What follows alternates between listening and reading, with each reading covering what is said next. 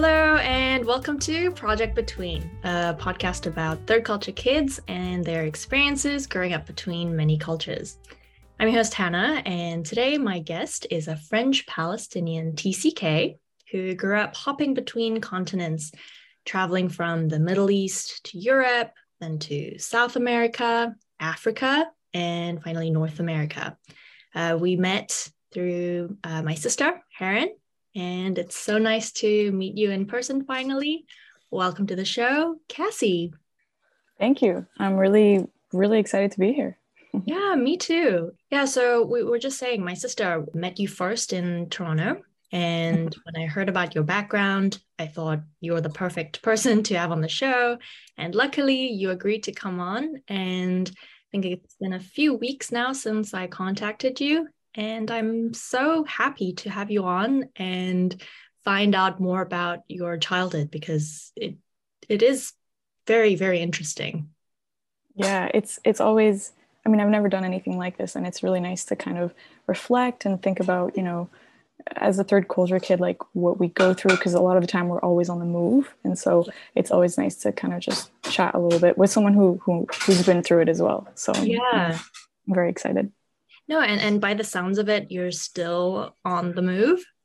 Always, yes. I've been based in Korea for more than 10 years now, but yeah, it's always fascinating to me, those people who are still moving in their 20s and into their 30s, because I think a part of me wants to do that still, but there's also a part of me that's pretty okay with settling down for a bit.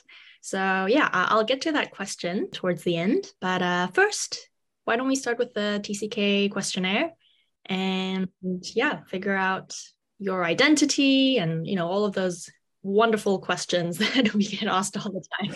Sounds good. Let's do it. Okay, so the first question is your name and nationality, please. So my full name is Cassie Destremau, but for a long, long time now, I've just gone by Cassie. And I'm French Palestinian. Right. When I first heard about you through my sister and she told me your name, I was like, who? Like, how do you pronounce that? Heritage. And then on your description on Instagram, French Palestinian, I was like, okay, so the last name must be French. Yes. Right? Mm-hmm. So your dad is French? Yes. All right. Okay. And your name, Cassian, I'd never really heard that name before either. So just out of curiosity, I Googled it. And what I found was that it's Greek in origin and means cinnamon. Did you know this? I did not know that at all.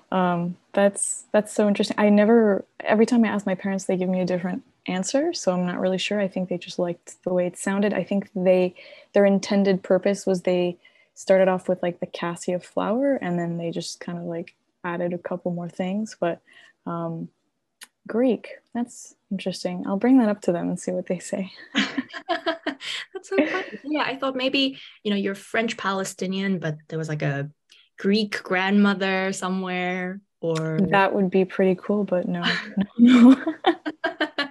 Okay, well, I love that it came from a flower and sort of morphed into. Yeah. I think it's becoming more of a common name now. I know when I grow, and probably we could talk about this later, but I always struggled with my name because nobody knew how to pronounce it. Nobody else had the same name. But it's now I kind of like embrace it, and it's, obviously part of my identity, and it's nice. So you mostly go by Cassie then, never Cassian? Yes, only my family and then a few close friends that know me from middle school and before call me by my full name. Yeah. Okay. All right. Makes sense. Okay. The next question is, where were you born? I was born in Abu Dhabi in the UAE, United Arab Emirates. Okay. Yeah, I think I asked you for the list of countries that you grew up in, and I found it interesting that it started with UAE and now you're heading back there. So it's like a full circle kind of thing. It's just so, because I'm French Palestinian, but I wasn't born in either of those places. So whenever I explain to people, it's kind of like, okay, there's all these components that I have to kind of like go through. but I'm very proud of that. Exactly, as most TCK kids understand. Right. Yeah. Right. Okay, well, please tell us in which countries did you grow up? So if you can sort of walk us through each stage of your schooling, that'd be great. Okay, perfect. So I was born in the UAE, right? And then my parents and I moved to France for a little bit. I think it wasn't very long, 6 months, maybe a year. And then I did my pre-K in Venezuela in a Spanish school. And then kindergarten in Nigeria for a year. And then grades 1 and 2 in Angola. And then third grade through middle of 7th grade in Texas, in Houston, Texas. Grades 7 and 8 in Brazil, in Rio de Janeiro. 9 through 12 in Dubai. And then I went to Washington, D.C. for university. I stayed there for a year afterwards to work. And then I made my way to Toronto. And then I moved to Vancouver. Oh my goodness. It's a lot. When I was making this list, I was like, oh, okay, this is, you never really think about it like that because you're always moving. But yeah, that's a long list. And also, a lot of like diplomat kids do like 2 or 3 years in one country and then move on. For you, I feel like the period were shorter. Yeah, it ranges from 1 year to 4, which is pretty inconsistent. Yeah, and I imagine it must have been a bit rough, especially maybe as a teenager making all this. Yeah, so tough, especially from, I would say, ages 11 to 16, when really those formative years, because you're like, no, please, like, I don't want to move, like, not again. So it was hard, but I think looking back now, obviously it was such a really, really amazing that I got to live in all those countries, because I wouldn't have otherwise been able to. So yeah, so as I was looking at your long list of countries, I was like, what's the common denominator? And when you told me that your dad worked in oil, like, oh, it's like we're countries with oil. Yes. Common denominator. Exactly. And it's funny too, because a lot of friends that I met in my life whose dad also worked in oil, we would go to similar countries, but just at different times. And so we would just miss each other, or we would just kind of be right next to each other. And it's just really interesting because I guess all kids like me, whose dad was in oil, we were like, oh, you lived in Texas too, yeah, it's really, really interesting. Yeah, so by the sounds of it, even though you weren't maybe in this country at the same time, if you attended the same schools, then maybe your friend circles overlap, perhaps? Yes, exactly. I was just in Egypt meeting actually 2 of my childhood friends from a long, long time ago, and we were talking about how many friends we had in common. My friend was like, "Oh, my friend's boyfriend or my friend's like friend went to the same school as you, just a year older," and it was just all these connections that are crazy. It's a small world, despite how much we move around. So yeah, I couldn't agree more. And yeah, I was also curious if you had attended international schools in each of the countries that you live in. But as you were describing your childhood, it seems like in some places you attended local schools. Yeah, so I know that was one of the questions that you had asked. So in Venezuela, I went to a Spanish school, Mi Casita Blanca, that was all Spanish speaking. That I actually spoke Spanish fluently at that point in my life. I've forgotten it now. And then in Angola, Nigeria, it was French schools. And then I didn't get to an international school until Texas. So I guess it was an international school. There was a French program and an American program. Most of my classes were in French, but that's where I learned English. So I had an English course. And then in Brazil and in Dubai, those were both American schools. So yeah, I guess that covers pretty much all of it. Yeah, so today we're meeting for the first time. We've obviously exchanged emails, but I was wondering if you had maybe a French accent or if you come with an I'm American. pretty American, right? Yeah. So I Uh-huh. even asked my sister, I like sent her a little text and she's like, does Cassie have an accent? And she's like, oh, no accent. And yeah, it's I think it's a fairly neutral international school American accent. Mm-hmm. Yeah, Yeah. someone told me the other day, people can tell if you attended international schools because your American accent doesn't have an accent, Mm, like a regional that's accent anyway. yeah, that's a good point. It's Mm. funny too because I did learn English in Texas, and I found that I did never picked up a Southern accent. I guess you're right. I just picked up the standard, English. Right. But everybody who meets me for the first time thinks I'm American, which I don't know how I feel about that. But I mean, it's nice too that I don't have an accent. That way, people don't know where I'm from, so I'm able to kind of blend in a little bit better if I wish. Yeah, Um, exactly. Because if they could tell maybe like other influences in your accent, that would be a whole conversation. hmm Though my friends know that there are a couple of words that I pronounce, and they're like, "Oh, we know you're French." Just sometimes it slips. Just a couple of words here and there. But Mm. Well, I mean, since we're on the topic of languages, let me ask you this. What languages did you speak at home with your parents and with your siblings? okay. So for the majority of my life, I guess up until I was 17, 16, 17, only French in the house. With my parents, with my siblings. My mom would speak to us in Arabic here and there, um, but we would respond in French. And it wasn't until I was much older and really got a grasp for the English language that I began speaking to my family, so my parents and my brothers, in English. And to the great displeasure of my dad, because my dad always wanted us to speak French. He didn't want us to lose the French language, especially when we were attending these American schools. It was very important to him that we didn't lose it. But for the majority of my life, it was always French at home. Oh, cool. And what languages do you speak now? Um, so I'm bilingual. I wish I was trilingual, but I'm bilingual. I speak English and French fluently. Arabic, I can read and write, but my speaking is still has a long way to go. But I speak English and French pretty well, I would say. And you mentioned you spoke Spanish fluently at some point when you were a kid. Yes, it's same with Portuguese. When I lived in Brazil, I learned Portuguese, and as soon as I moved away, I didn't use it, so I forgot it. Spanish, I feel I can get around with it. I understand. It's also very close, like linguistically, to French, Right. so it's similar. Um, it's easier to understand, but sadly, no. Since neither of my parents spoke Spanish to me at home, it kind of just as soon as we moved away from Venezuela, it was over.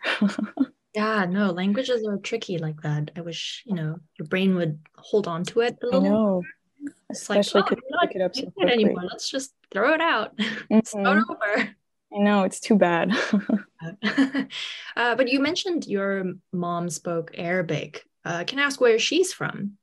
Yeah, so my mom is Palestinian, so it's a little bit complicated. And the more I see her, the more I learn about our kind of the origin of her side of the family.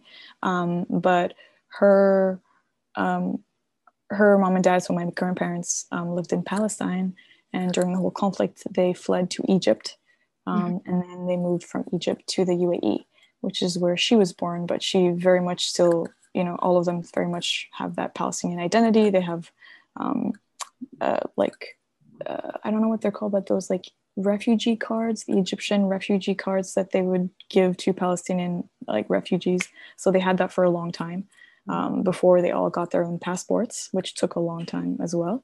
But yeah, no, my mom is Palestinian, and the older I got, the more I got to learn about her, and she's very proud of it, and I am too. Oh, that's awesome. So I guess that explains why you were born in the UAE. Is that where your parents met? Yes, that is where they met. My dad was there for an oil trip, and my mom was working there. She had just come back from Algeria because she studied in Algeria. And then they met, and they stayed there for a couple of years. You know, I was born there, and then boom, my dad's job was like, you gotta go somewhere else now. Yep.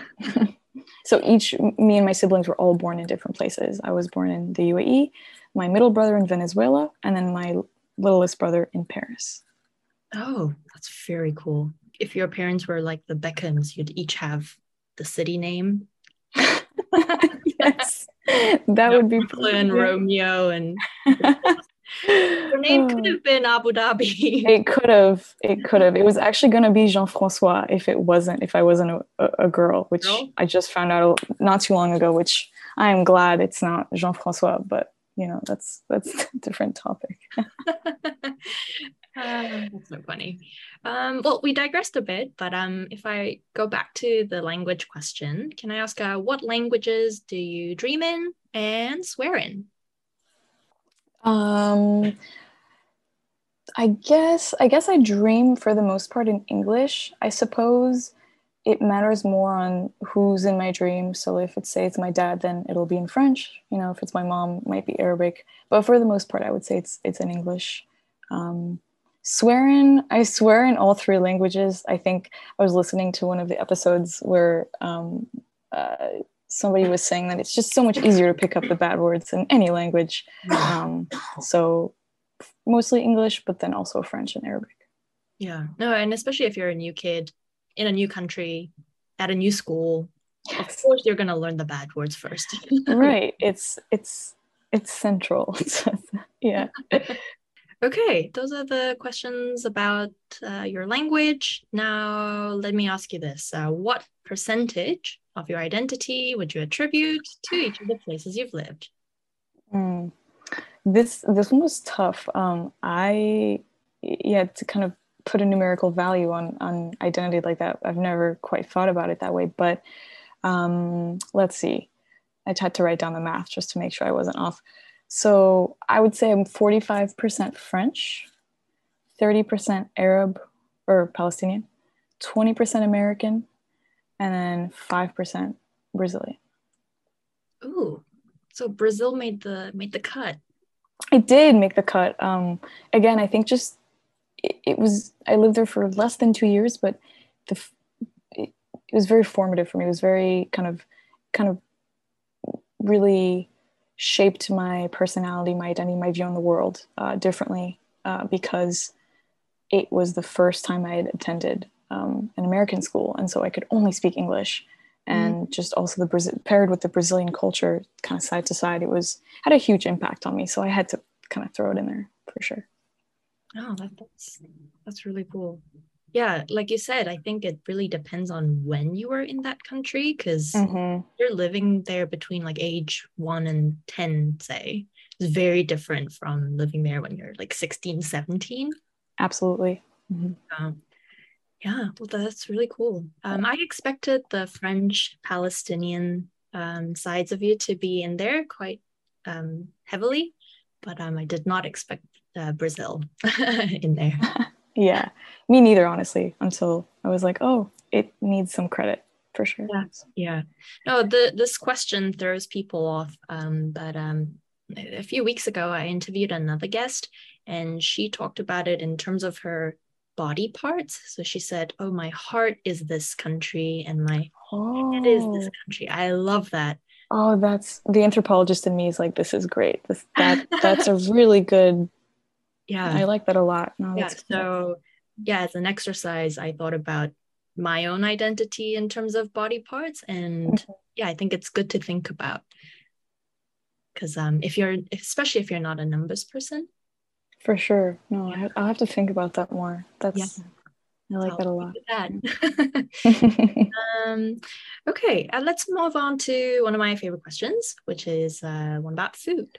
What is your go-to comfort food? Oh, this was probably the question I wrestled with the most, because I love food, and all the places that I've been to had such distinct cuisines. But I was able to narrow it down to 2 dishes, so a French one and an Arab one. So Machboos is the name of the Arab dish, and it's something that my grandmother makes. So it's originally Bahraini slash Qatari, but the countries around it kind of had their own adaptations. So Oman and the UAE have their own versions. So it's basically just chicken and rice, obviously with Arab spices, and you can make it with fish or with lamb. But my grandmother, oh my God, she makes it. It's incredible.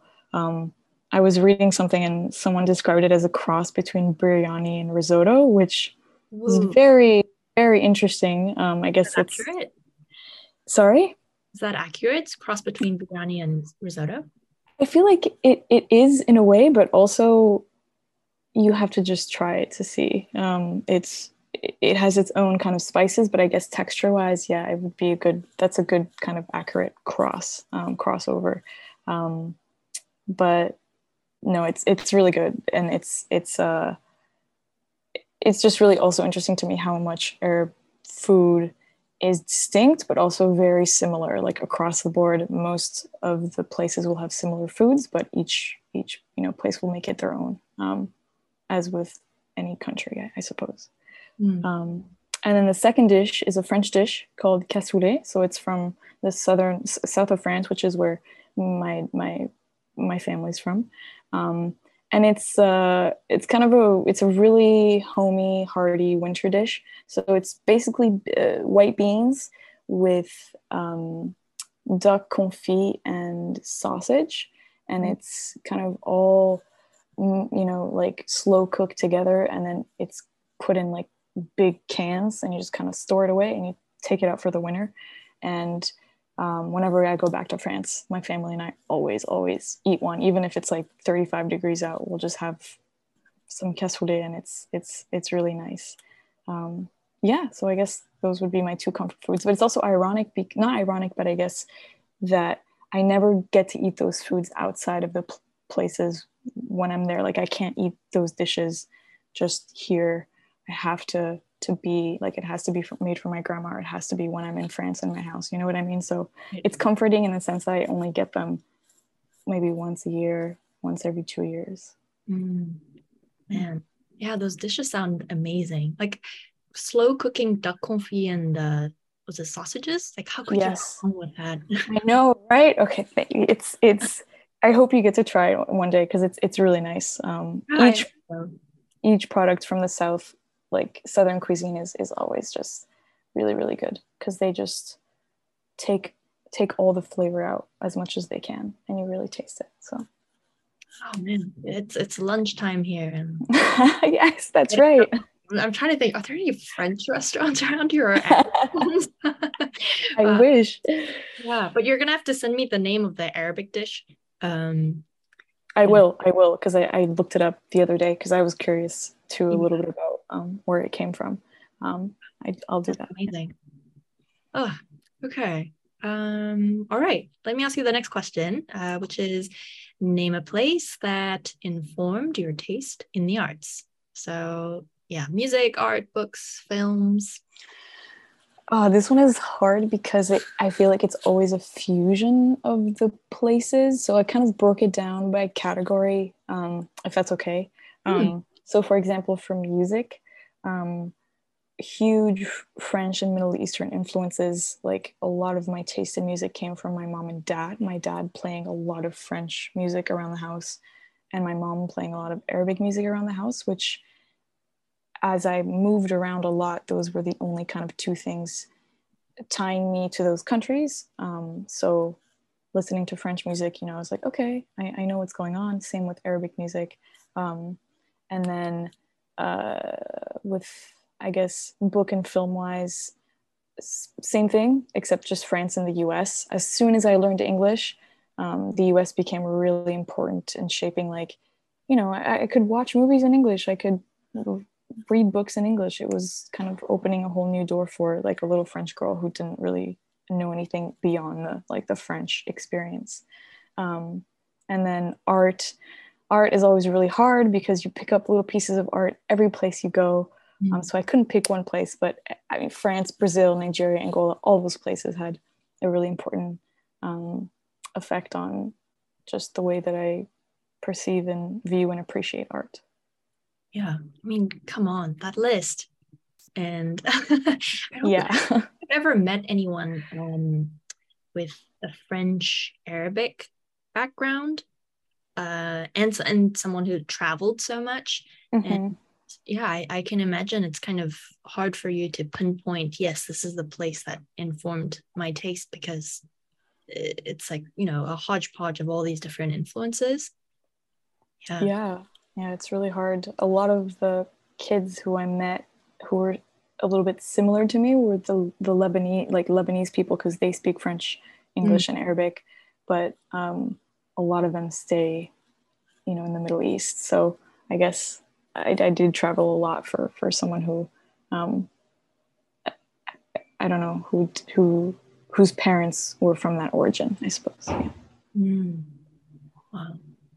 Yeah, I'm curious now, what kind of music you listen to. Are these bands? Are these like vocalists? Is it like percussive music? It's a little bit of everything, I guess. With my dad, French music is kind of older school French music, like very classic. A lot of instrumentals, but a lot of just like lesser known French artists that I would have never discovered or known about if it wasn't for him.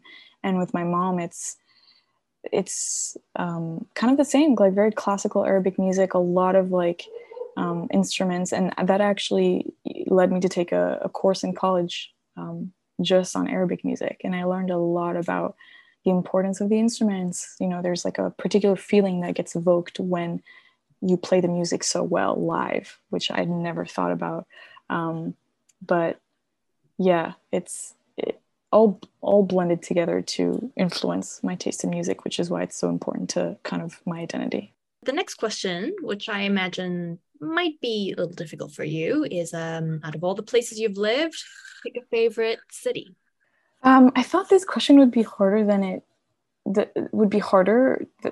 actually was. Because looking back, it's Rio de Janeiro, like without a doubt. That's the coolest, most interesting city that I've ever lived in. I think, again, maybe it was the time in my life, but just what I did, how I got so exposed to food.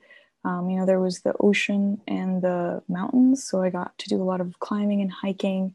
A lot of our friends, or my parents' friends, visited, and so we were able to do so many wonderful things. And there's just something about Rio de Janeiro, like I think everybody has to visit it once in their life. It's really special. I think just Brazilian people are so welcoming, they're so kind, they're so generous in a way that other cities may not be. I guess it's maybe just like their way of life. But from as soon as I got there, I was like, oh, this is definitely a special place. So it was kind of an easy pick. Is Rio de Janeiro one of those cities that you'd like to maybe move back to live in for an extended period of time? That's a good question. I don't know. Maybe. I would never say never. I would just have to learn Portuguese again, which I'm sure I could do. But I could reconnect with some friends there. So yeah, maybe. Yeah, so as I was scrolling through your Instagram posts, I noticed you're, a fairly active person, and I was, wondering, where that came from. And by the sounds of it, it could have come from your time in Brazil, like the mountains, the ocean. I imagine there are lots of activities and sports and things to get involved in. I also try to make a connection between the countries that you've lived in and your kendama pursuit, because I heard that there's a huge Japanese community living in Brazil, and so maybe I thought that's where you first came to like it. I don't know. Where did all of these things come from? So the kendama, I actually didn't know that about being a big Japanese community in Rio.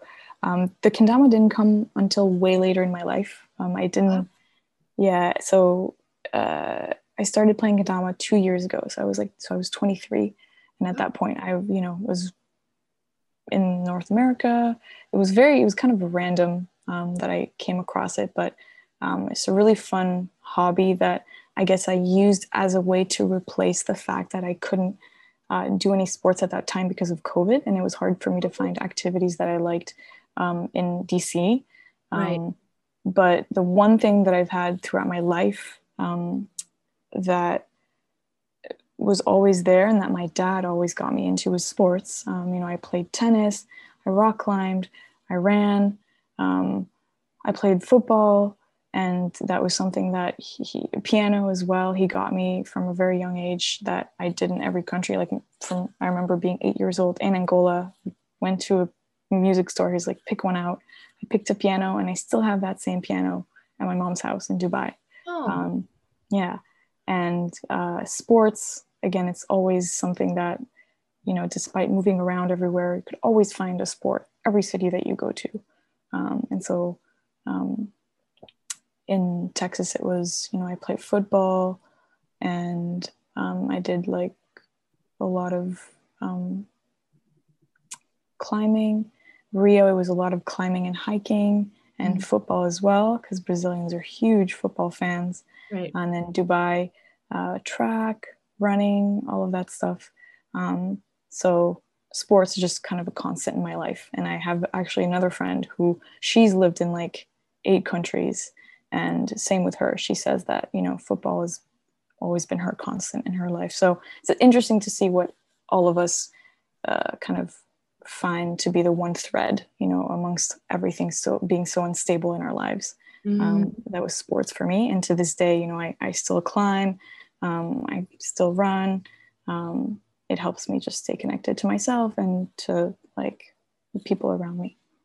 Yeah, and I've heard getting involved in sports is a great way to meet people in a new city. So yeah, it makes a lot of sense. As for the kendama, so to be perfectly honest, when I think my sister told me that you were quite into it, I didn't know what it was. I was like, kendama. So she's like, Google it. So I did. And she's like, just think of it this way. Ken as in the sword and tama as in the egg. So it's like a ball and stick game, I guess. And I've seen some of your videos, and it looks really hard. It is really hard. And it's funny because I'm not even that good. I'm going to a competition in September, the North American Kendama Open, and I'm competing, and I'm okay. I'm decently good for someone who picked up this hobby 2 years ago. But man, you should see some of the stuff other people do. I'll take some videos and I'll send them to you. Especially during competitions, we have like a category called freestyle. People there's 45 seconds and you do whatever, and even if you miss, you have to keep going.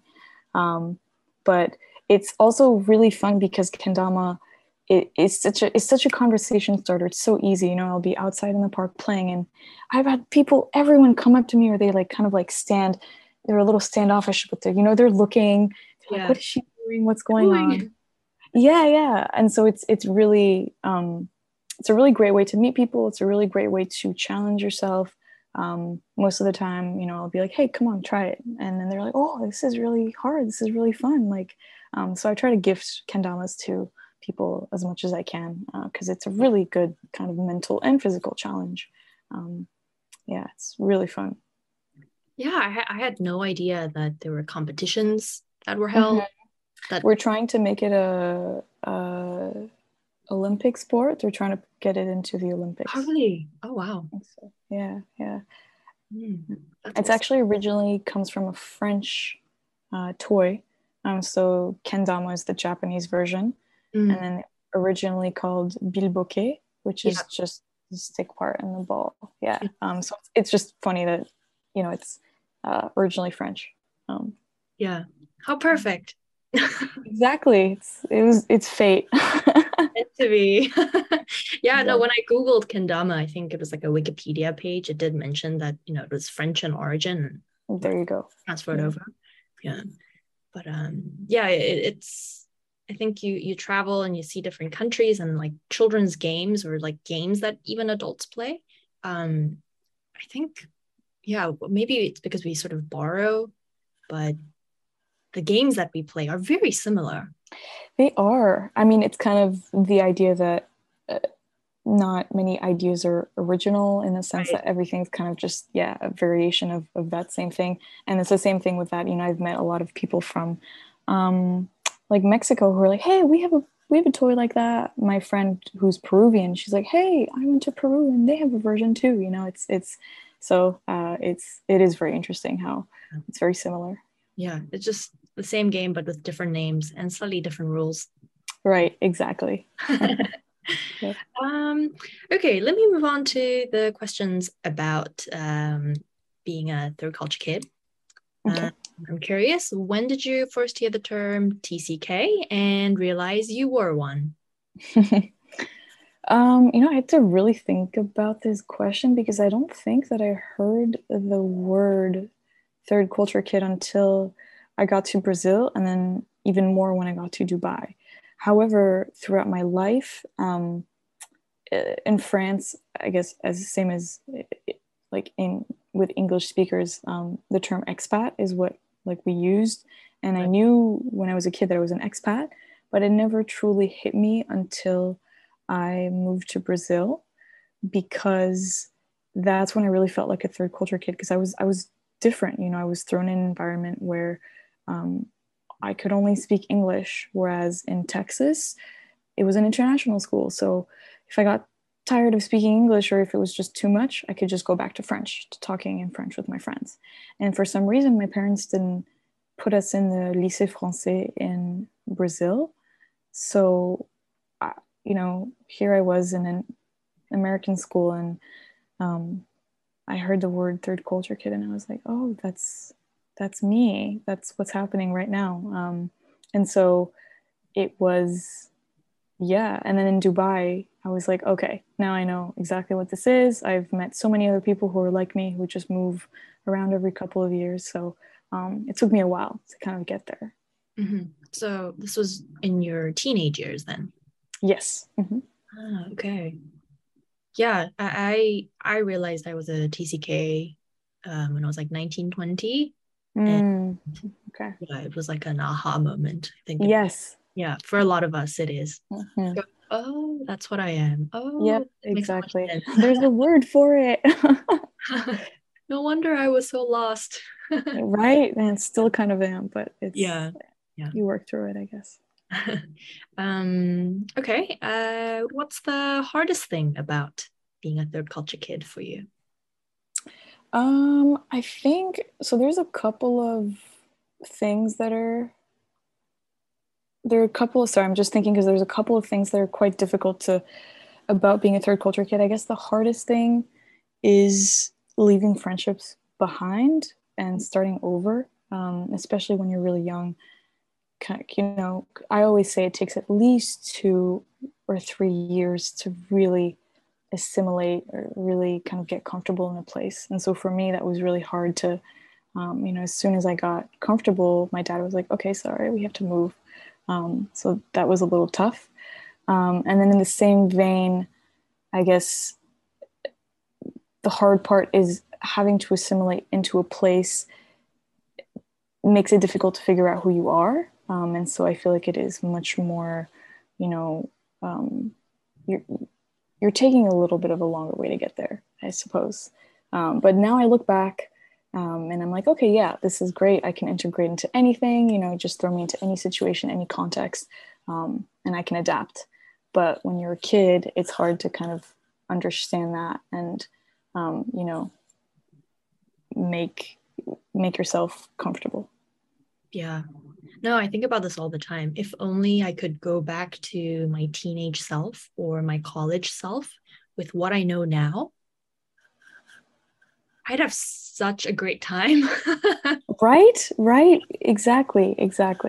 Yeah, because back then, you're insecure probably, and you feel out of place, and you want to complain about why you're moving all the time. But now that I know all of that is good for me, Yeah, I Nice. think if I went back Hindsight. now, I'd have so many friends. I'd be so popular. Exactly. Hindsight is 2020 in that sense, for sure. Yeah. But yeah. Yeah, but I mean, it took so many years for me to get to where I am, so it's cheating a bit. But yeah, I think, when people ask you the question, like, would you rather go to the future or go to your past? I think as a TCK, maybe I choose like going back a decade or Really? so. Yeah, Yeah. For those reasons that you feel like you could. yeah, yeah. Yeah. Just That's to really see, interesting. Yeah. how things play out differently, or maybe they won't. Maybe Yeah. yeah, things will play out exactly the same way. Who knows? Yeah. Um, okay. On the flip side, what's something you love about being a third culture kid? Two things.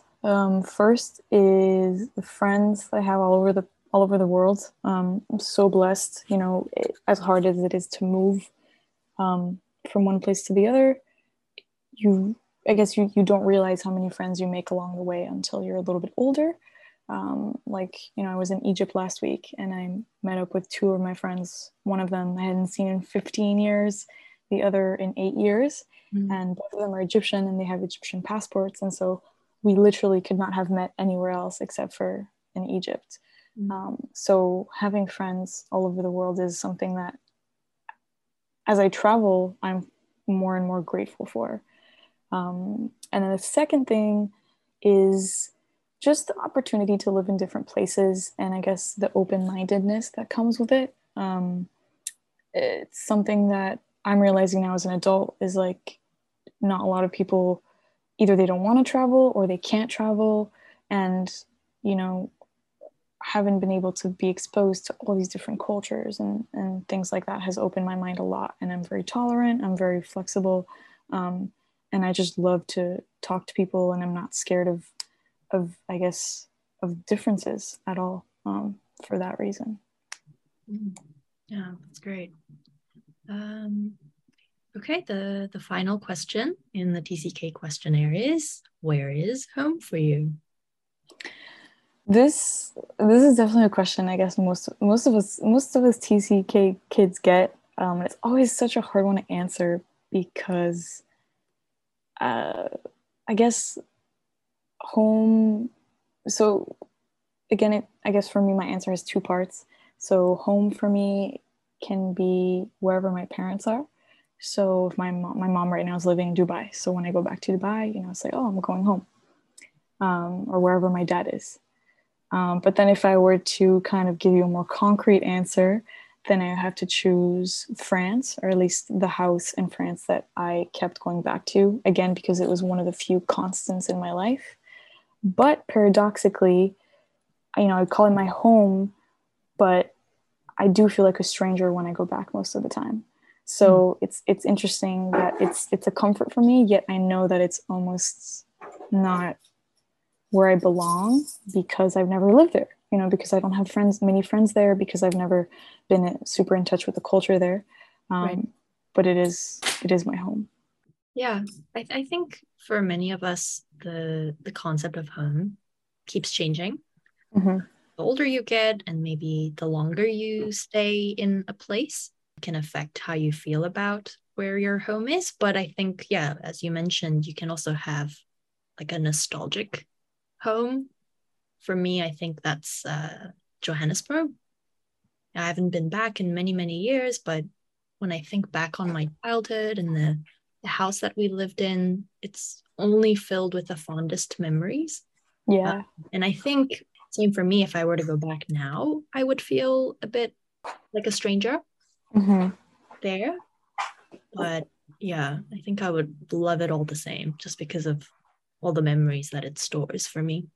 Right. Yeah, I remember you talking about that on your kind of Oh when you yeah. were answering questions. Yeah, that's really interesting because it's also right, like you said, nostalgia. Like the brain is like putting all these great memories in like a little bubble, and you just think about it in a good way. But then if you were to go back, it would probably be the strangest feeling. So I can definitely relate to that for sure. Yeah. Well, we've reached the end of the TCK questionnaire, and can I just say I've yeah learned so much about you along the way, and yeah, it sounds like you had an amazing childhood, and I did wonder though, what brought you to Canada after your day in was it Washington? Yes. I think I wanted to stay in North America. I think just living in DC and having after living in a pretty conservative country, the UAE is rather conservative. I didn't want to go back there, and I didn't want to go back to France because I didn't feel like I would fit in very well after my 4 years of education in the US. So I wanted to stay in North America, and the easiest place for me was Canada. And they accept, I have a French passport, so it was quite easy for me to apply and to move there. And Toronto, I didn't have that many choices. It was either Vancouver, Calgary, or Toronto, or I guess Montreal. But Toronto just kind of spoke to me, the most. And I had actually had a lot of kendama friends living in Toronto before I moved there. So it was kind of like, oh, if I move there, I'll have some friends. Whereas the other cities, I wouldn't really have had any friends. So I wanted to stay in North America for a little bit until I figured out if I wanted to leave or not. Yeah. I see. Can I just say though, I do prefer Montreal over Toronto. Why is that? What can I? Well, I mean, I think for me, Toronto, it's a bigger city, but for me felt a little gray, whereas Montreal is smaller, but it feels to me to be more artistic. And I love that about Montreal, and it felt more European, I guess. Whereas, okay. I mean, this is probably going to be controversial, but for me, Toronto feels a bit like a fake New York in some Well, way. that's what people said to me. They were like, "Oh, Toronto is the New York of Canada," and I guess I was very curious about that. So you're not wrong. You're not wrong. Yeah, and yeah, I heard that too. And when I got there, I was like, "This is not New York. This is Toronto." Yeah, it's very different. I don't know what it's very different. No, it's that's interesting. I have not spent enough time in Montreal to give an opinion like that, but that's Heron told me that she did like Montreal and that it was smaller. So maybe I'll have to go back and visit. But I guess the one thing that I just struggle with Montreal is the Quebecois French. I don't know what it is about it. I cannot understand it very well. And I worked at a job where a lot of my clients were Quebecois, and it took me like a couple of months to kind of adjust to the accent. And maybe it's a little bit of my elite Frenchness, but it's very, very different than the French that I know. But I'll definitely have to go back to visit Montreal, based off of what you just said. Yeah, I mean, for most of the months, it's just packed in snow. But Mm. when I visited, I think it was like early summer or late summer, it was beautiful. And yeah, I haven't been to the music festivals that happen there, but I'd love to go back at some point. But yeah, I guess before you move to Dubai, perhaps a trip to Montreal. Perhaps. Yeah, which reminds me. So you said you're moving to Dubai in the fall, and I wondered like what spurred that decision after your stay in Canada. Well, I guess Dubai, I wanted to move there as more of a transition place for me, since my Canadian visa is expiring soon. That's why I have to leave, and I didn't want to extend it for a number of reasons. The main reason being the weather. I love Canada, but I love the sun more. I've lived in warm places all of my life, and it's been really tough to live in such a cold place for most of the time. Especially Toronto. Man, it's so windy. So I am moving back to Dubai again because my mom is there. But I think I'm using it more as a kind of transient space for me to move on to the next place. Again, I am French, so I can only stay in Dubai for so long. I think it's 90 days unless I leave and come back. And then getting a visa is always such a tough process. That's one of the things I probably should have mentioned that I don't like about being a third culture kid is just visas. I don't like them. It's not very fun, especially after university, because you need more of a reason when you're not a student. They want to know what you're doing. I guess it's just I'm gonna go rest, figure out if I want to go back to France, if I want to go to a different country in Europe, if I want to go to another place altogether, like Southeast Asia. I've always wanted to go to Southeast Asia, so I'm not sure. I'll figure it out when I get there, I guess. That sounds really exciting. And can I just say about the visa situation? I always thought that people who lived in maybe like more than 5 countries should just get given global passports. Yes, that is a great idea. Maybe we should start a petition, because I know so many kids who, are like have lived in so many countries and they just don't have a great passport. I'm very fortunate that I have a French passport. I can go almost anywhere that I want. But like I was talking with my Egyptian friend, and she was saying all the countries she can go to with an Egyptian passport. And it was really just such a short list. But she's lived in over 8 countries. So it just kind of was blowing my mind that that's what would happen. So I agree. We should get global passports. Yeah, I mean, if not granting us full access, maybe even just the countries that you lived in. Right. Yeah. To go back and. Yeah. I don't know who will agree to this and who we have to send this petition to. Everyone. All the governments will get a letter from us.